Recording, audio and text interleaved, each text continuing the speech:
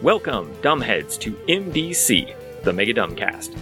In this final leg of Season 5, I'm reading my way through every single goddamn page in The Revenge of Kang, the final module in the Time Warp Adventure series for TSR's Marvel Superheroes role-playing game. And as I do, I'm identifying the dumbest thing on each page. Every episode is one page, every episode is short. The Revenge of Kang was written by Ray Winninger and was published in 1990. Today we're discussing page 11 of The Revenge of Kang. We remain in the friendly NPCs section. On this page we finish with the Fantastic Four, we move on to Spider-Man, we move on to Daredevil. Of the three characters on this page, all of them have an issue that I want to talk about, but more importantly, I feel like the evidence is here, the evidence is strong. Today's the day that I can make the case. This that we're reading right now, I don't want this. This shouldn't be here. That may seem mild coming from me, but in fact it is a much more fundamental rejection of the material than I usually give. Normally, I accept what's on the page, I'm looking for a dumb thing in it, but rarely do I go to the level of passing negative judgment on what something is. But today, we're at that point. It can't be ignored. Let me present the evidence. First of all, we have the end of the Human Torch, Johnny Storm's character write-up. This is just the tail end of his background, and I'm going to start slow and just give you a quick quote from it. Quote, beginning on page 10. Johnny Storm is the younger brother of Sue Storm and the only son of Dr. Franklin and Mary Storm. Despite Mary's death in a car crash when Johnny was very young, he developed a love of automobiles and racing. He spent most of his time with mechanics and quickly learned to repair and rebuild cars.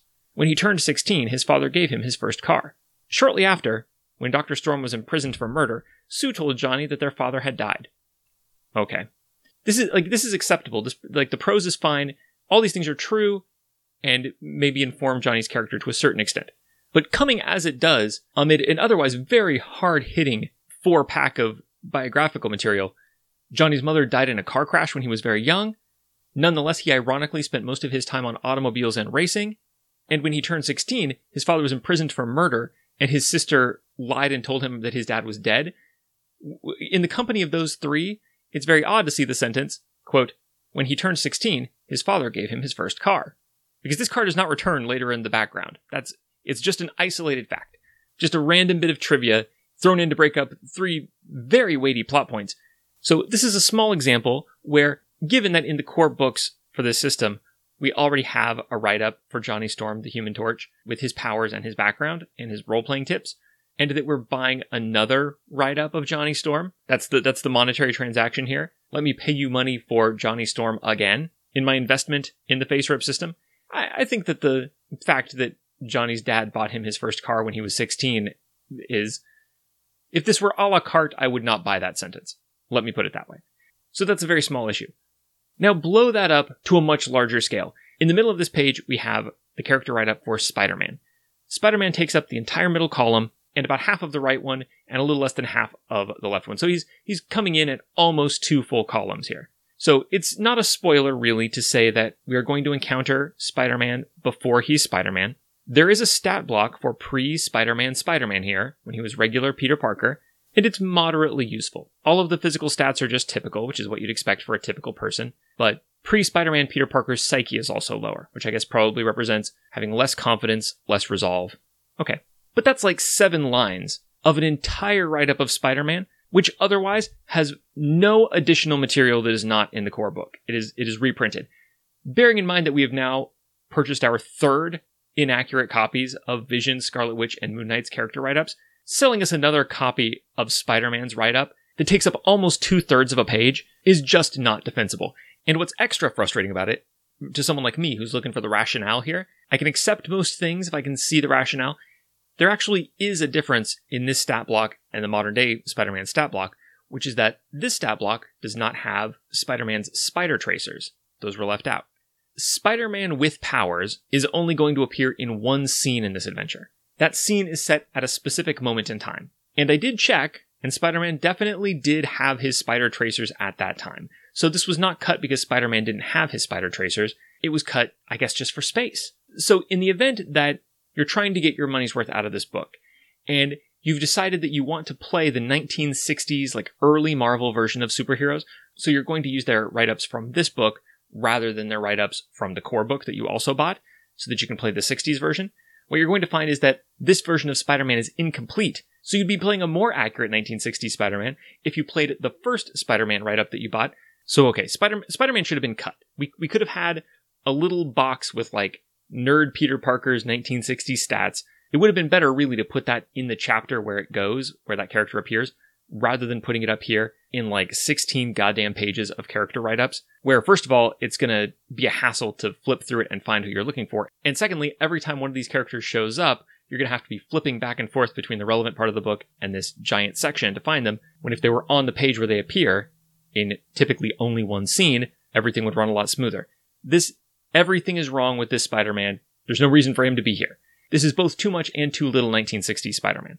But I guess you could argue that the author, in the name of completeness, in the name of attention to detail, felt the need to articulate the 1960s stats of every character whom we are going to encounter in the 1960s.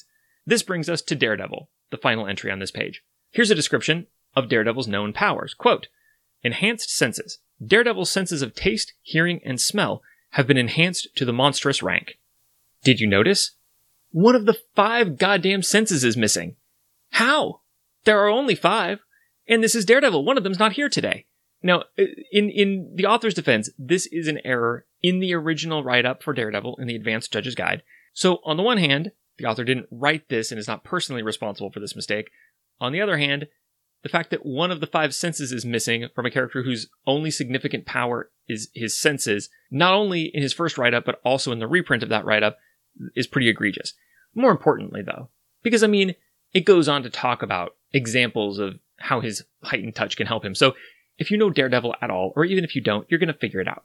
The reader can be counted upon to understand that there are 5 human senses, and if you lose one of them, that leaves 4. That can be left as an exercise to the reader. This is still an error, but not a consequential one. But let's talk about that word consequential. Is anything in this section consequential? Anything in this, 15 or 16 pages of a 64-page book? Would there in fact be a significant loss from just cutting pretty much all of it? Most of this material already exists in the core books in substantially the same form. There might be tiny minor differences. They could have been noted in a sidebar in the appropriate section. Some characters are detailed here who are too minor to appear in the core books and only appear here in one scene. I think it's fun to have these old obscure characters. It's kind of fun to own them. If you had wanted to sell like a handbook, a supplement of just obscure 1960s Marvel shit that everybody's forgotten about, then by all means. But here, just to spoil one of them, if you have one scene in your adventure where the fucking Unicorn, ridiculously minor Marvel villain, the Unicorn, is standing in the corner and somebody punches him, and it might be you, but more likely it's Spider-Man, maybe instead of writing up his whole stat block, you could just write a sentence that says, Unicorn is here. And if I'm interested, I can run it down. That would be fine. You could have a real big, nice picture of all these characters so that we know who the fuck you're talking about if we are not devoted fans of unpopular 1960s supervillains. Plus, we could have the little bullet point list of the names of everyone who's here and still have that take up much less space than all these stat blocks. From the West Coast Avengers reprinted again, to the friendly NPCs who are almost identical to their modern day versions, to these little errors from the original material, like Daredevil, to these little nuggets like that sentence from the Human Torch write-up where it's like, this doesn't offend me, but it's a sentence floating around in this book that no one is going to use. It's a sentence that isn't doing anything. An inconsequential detail. Just like Spider-Man's write-up here is inconsequential. If I use the one from the core book, no harm done. And when you add up all these little inconsequential errors and omissions and whole entries, they have a consequence. Namely, that we don't get to start talking about Kang stealing the origin stories of Earth's Mightiest Heroes for another month of this podcast. In the meantime, we've just got to make our own fun with these perplexing inclusions and omissions.